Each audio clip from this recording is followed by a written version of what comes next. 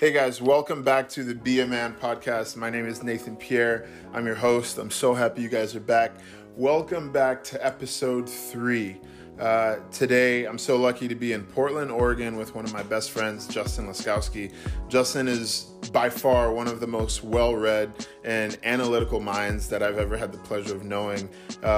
For a guy who's in his 20s, he's been coached by some great theologians and religious thinkers, so I'm happy to have him on.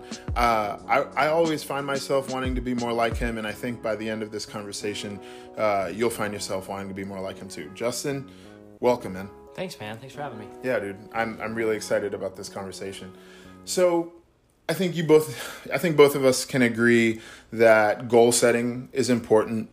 We live in a world that is constantly pushing the grind, like what you're doing, how quick you're doing it, when you're meeting these goals and whatnot. So goals are important, but for people like us, and I pick on our personality types of the Enneagram 3 that are constantly striving towards perfection, right? Like Sure. We'll start a project and we'll either drop it because we can't get it to the level of perfection that we think it needs to be at to be helpful or useful to other people. So a lot of times it hinders growth.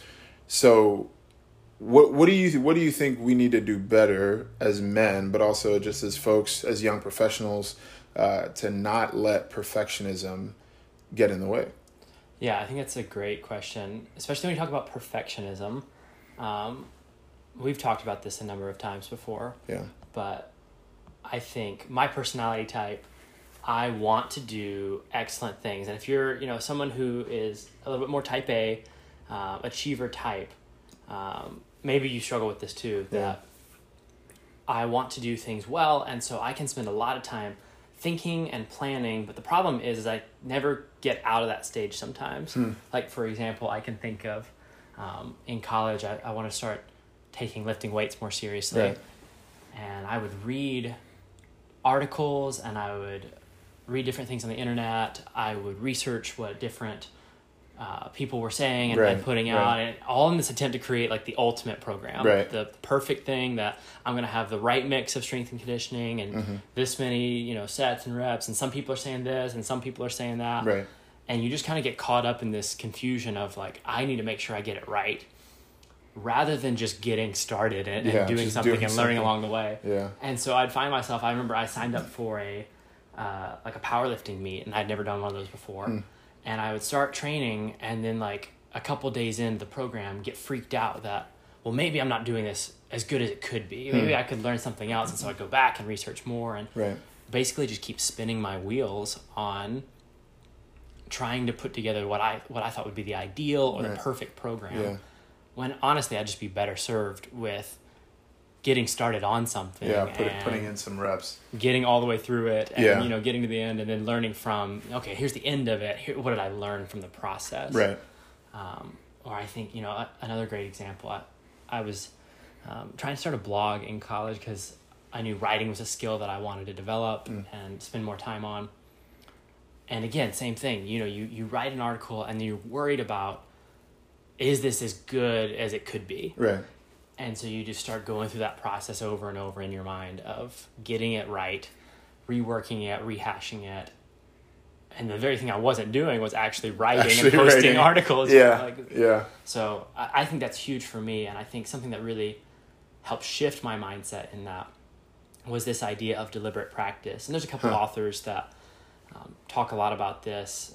I think of James Clear, his book Atomic Habits. That was really helpful for me. A lot of people have read that. Yeah. It's like a crazy bestseller right now. Okay. But he talks about this idea in the book about a professor at the University of Florida who, I don't remember if he was a film professor, like a photography professor, or an art professor, what exactly it was, but I think it was photography. And he divided his students up into 2 groups. And one group he would judge on the quantity of pictures that they produced, and the other group he judged based solely on the quality. Okay. So the quality group, they only had to make 1 photograph, but their entire grade was based on that 1 photograph. Okay. So it had to be perfect. Right. The other group didn't have to worry about the quality of their photograph. They just need to put out as many photographs as possible. Gotcha. And I think if they did over 100 photographs in a week or something like that, they got an A on their project. Okay. And you get to the end of that project, and the people who consistently put out the best photos was not the quality group. It was the group that took a bunch of photos. Took more pictures. Because they put in reps, because they actually got busy doing it. The quality group, and this is, I think, is so key. The quality group just speculated about what would make the best photo. How do I do this? And they researched, and they thought a lot about it. Right. But they didn't actually put in the work. Right. Meanwhile, the other group is just putting in their reps and getting better all the time. So that concept of deliberate practice, I think, is something that, I'm still learning and I'm still working on, but it's something that definitely has helped move past that it's got to be perfect mindset into, okay, it just needs to be quality, like good, and then we'll get better over time. We'll get better. I like that. I like the terminology deliberate practice, because habits are automatic, right? Like it's things we do without thinking. You put on your shoes in the same order every morning and you don't even really think about it. So if we're trying to create, to your example earlier of, wanting to lift more, wanting to, accomplish such and such goal, how do we get to a place of making positive automatic habits? Mm-hmm. Is it in the big thing? So like one of my goals is to read 100 books this year. I'm nowhere close. How's that going? It's not going great. It's not going great. But I'm reading more books than I read last year. Sure. So to me, that's a dub. You know what I mean? For sure. So if I want to improve, like, what are the micro steps that I take to get there? You know what I mean? Yeah, for sure. And there's something to be said about that. Sometimes you need a big goal to help push you in that direction. Right. So I'm definitely not saying you shouldn't have goals. Sure. But I think, to your point, I think habits are the way that you actually get there. So with goals, one of the things that, again, I can do is I'll set these goals, and we all do. We set New Year's resolutions, or you set goals. Right. But that doesn't really include a lot of specific plans on how to get there. Mm-hmm. Mm-hmm. Every NFL team, 32 out of 32 teams have the same goal to win the Super Bowl at the end of the year. Yeah. But it's actually what they do in between each and every game. It's what they do in the games that actually gets them there. And that's where I think habits are helpful in thinking through, all right, what do I need to do on a daily level or on a weekly level that's actually moving me in that direction? Yeah. I think James Clear says this in his book. Really, the goal isn't that you want to read 100 books. Mm-hmm. There's nothing magical about that number. Right. The goal is, like you said, I want to read more books than I did last year. Yeah. I want to...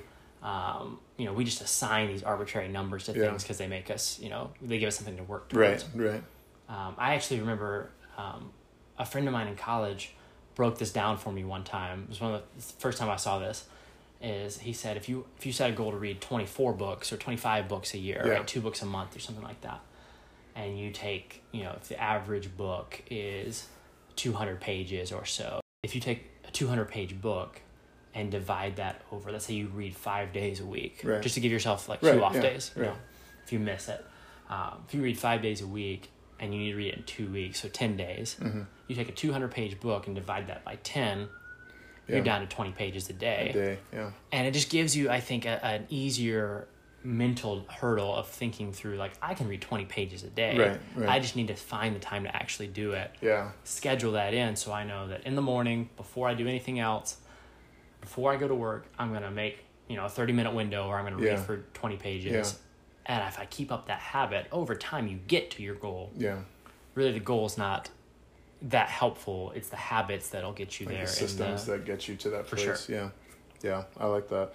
So something I've been trying to figure out a lot recently in the goal setting is that society sets such unrealistic, especially social media, sets such unrealistic expectations on people. Like the idea that, if you're not a successful 25-year-old making this much money in the bank, driving this kind of car, because we see so many exceptions to the rule in social media, right? With TikTok and all of these other apps. It's banned now. So, it's banned. So no more TikTok for anybody.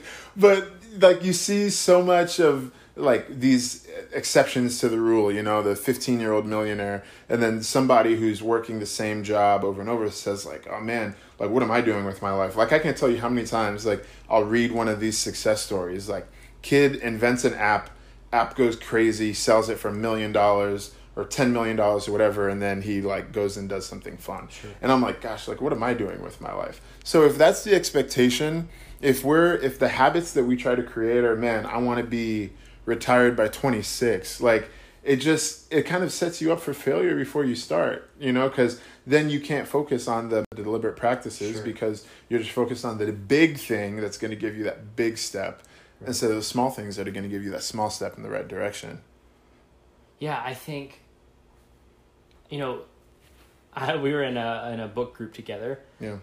And one of the guys in that group said, he's an accountant, he's a finance guy, and he said something that we all kind of laughed at him for. I don't remember how we got on the topic, but he said something along the lines of, well, the reality is all of us are inherently average. And everyone kind of laughed at him. One of the guys in the group was like, well, wow, way to put a real confidence on. Booster. Just like, oh, so you don't want to be excellent. But I think his point in that, I don't know, at least what I took out of that was, don't base yourself off of, like you said, the exception to the rule. Right. If you have an idea for an app that's going to make you billions of dollars, then great. But the rest of us are probably not there. Right. If you're a professional athlete and, you've got your major league contract, then of course some of these things don't apply exactly. Sure. But I still think the concept of deliberate practice, right? How did that athlete, get there? Was it just his talent? Or is there also something to be said about someone who refines that craft over and over? Time, yeah. They spend time practicing it. Yeah. Cal Newport talks about that in So Good They Can't Ignore You. He talks about like a musician or these people that we think of as craftsmen. They've made their goal like, I'm just going to refine my craft and put in the reps. You think of like the 10,000 hour rule. Yeah. All of those things are long-term projects. They're not, I'm going to be a overnight success. Right. I heard somebody else use the example of like when you think of boiling water, right? At 212 degrees, things are bubbling and going crazy, but all the degrees leading up to that pretty much look the same. Right. And so with that, the heat is still being applied to it, but 198 looks like 199, looks like 200. You really can't tell a difference. But then when the breakout happens, the change is dramatic. And I think habits do the same thing for us. You don't see that instantaneous breakout all the time, but what is happening under the surface is you're at 198 degrees and 199 and 200. And when you get to 212, people will love to talk about the giant success that you had that they didn't see, those extra reps that you put in, the extra time that you spent reading, the extra hours you put in that project that nobody else did, and how those things compound over time. Yeah. So when we think of goal setting, because I think like a lot of kids our age have an issue in goal setting, as we've talked about.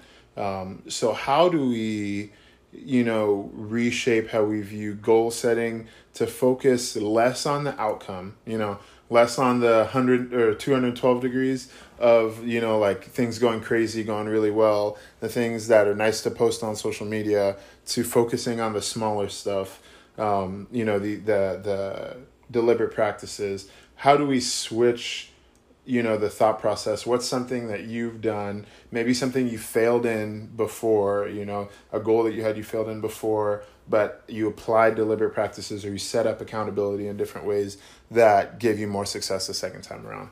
Yeah. I think just like you said, goals aren't bad. Right. But goals focus on the outcome. Yeah. They don't give you a lot of information about how you're going to get there. And so I think the idea is goals will help you set that initial trajectory. Right. But if you don't have a system to support that goal, if you don't have daily habits or weekly habits that actually help you get there, then you're just kind of stuck in the cycle of, what do I actually need to do? Your willpower can start off great for like day 1 and day 2, and then you get to day 3 and you're like, why did I even make this a goal? Right, yeah. And then what was the other part of your question? So the other part was like, so if we want to focus more on, these micro habits, these deliberate practices, and step away, not because the outcome isn't important, but because it's not helpful on the day-to-day, right? So like if we're setting micro goals, how do we like create accountability in that to get more done, right? Yeah, I see. Yeah, so like an example, you asked something that I tried to do and then didn't. So I read Atomic Habits the first time and was really convinced I need to start thinking about habits. I need to start focusing on that. So again, that's, if you think of it, that's a goal. That's a goal that I have to become a more conscious of my habits person to think that way. But I didn't know how I was actually going to do that. Right.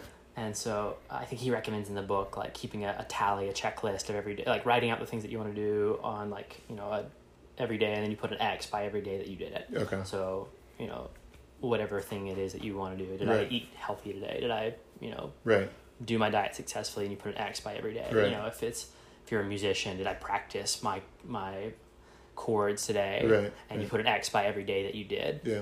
And over time, you start to, you develop that habit and that pattern. So I get super convinced by the book. Like, I'm going to start doing this. And I didn't really have a system for how I was actually going to do it. I was just like, I'm just going to do it. Yeah. And like 2 months in, I was like, I'm not tracking any of the habits that I said I was going to. So it's super funny. I didn't have the habit of actually tracking habits, if you will. Yeah.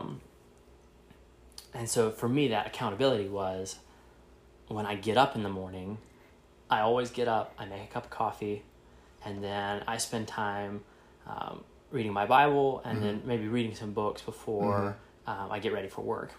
And so I knew that was a time slot that I already kind of had carved into my day. Set away, yeah.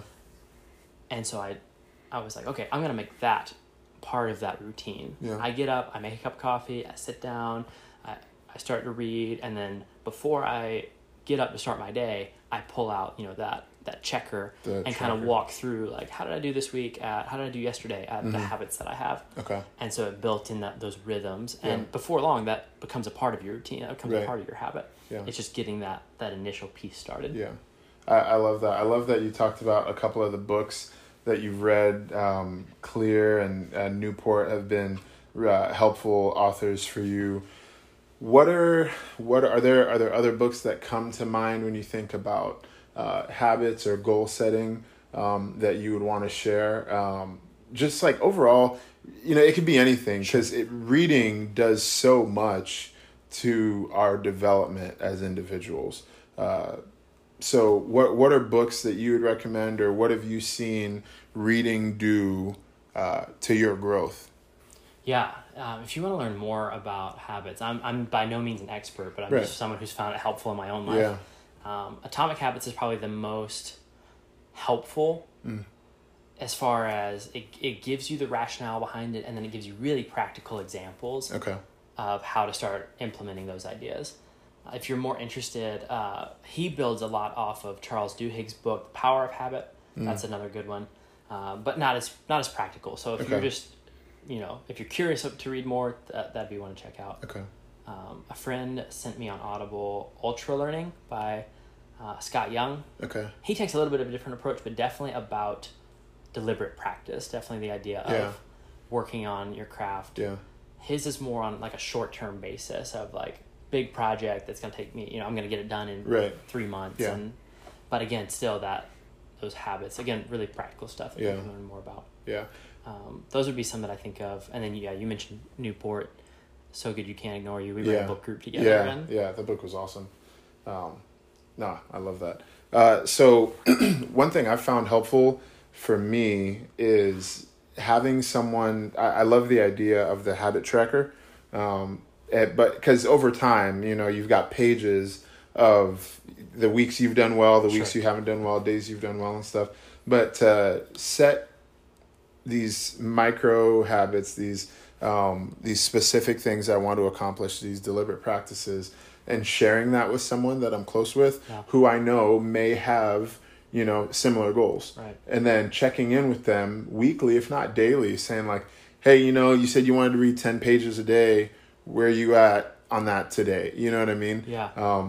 Because like iron sharpens iron. Like as we go through different things, it helps to have someone to just like stick a thumb in your side a little bit and be like, hey man, You said you wanted to get this done. You know what I mean? Yeah. And to that point, I think another thing that's really helpful is the people that you surround yourself with. If you're trying to adopt new behaviors and habits and, back to that perfectionism thing, sometimes you need someone, like you're saying, to come alongside you and be like, no, dude, you need to like get it out. Right. I know that's how I've been with you in the podcast. Yeah, absolutely. Some people have been kind of pushing you towards that for a little bit. Yeah. I think being in a community that those behaviors that you want are natural for them, are already ingrained in them. Like expected. Yeah. So, I think that's why CrossFit is so, huge, and other group fitness, things like that, that is really like a community that if I want these habits, I'm going to join a place that people are already doing these things and they're going to encourage me to do it. Right. Because I want to fit in with them. I want to do well and they're going to be alongside me to push me in that direction. Supporting you in it. Yeah. I know you've networked with some other guys to learn more about podcasting. Yeah. As you get into that community, you have other people who are now interested in your work. They're doing you a favor, but they also are going to check in like, hey, how are things going? Right. And you don't want to be like, oh man, I haven't actually done anything. Yeah. Right. Yeah. Yeah. So I think learning in community or being a part of a community where that behavior can push you forward. But yeah. Dude, that's awesome. Man, thank you so much for being on. This was so fun.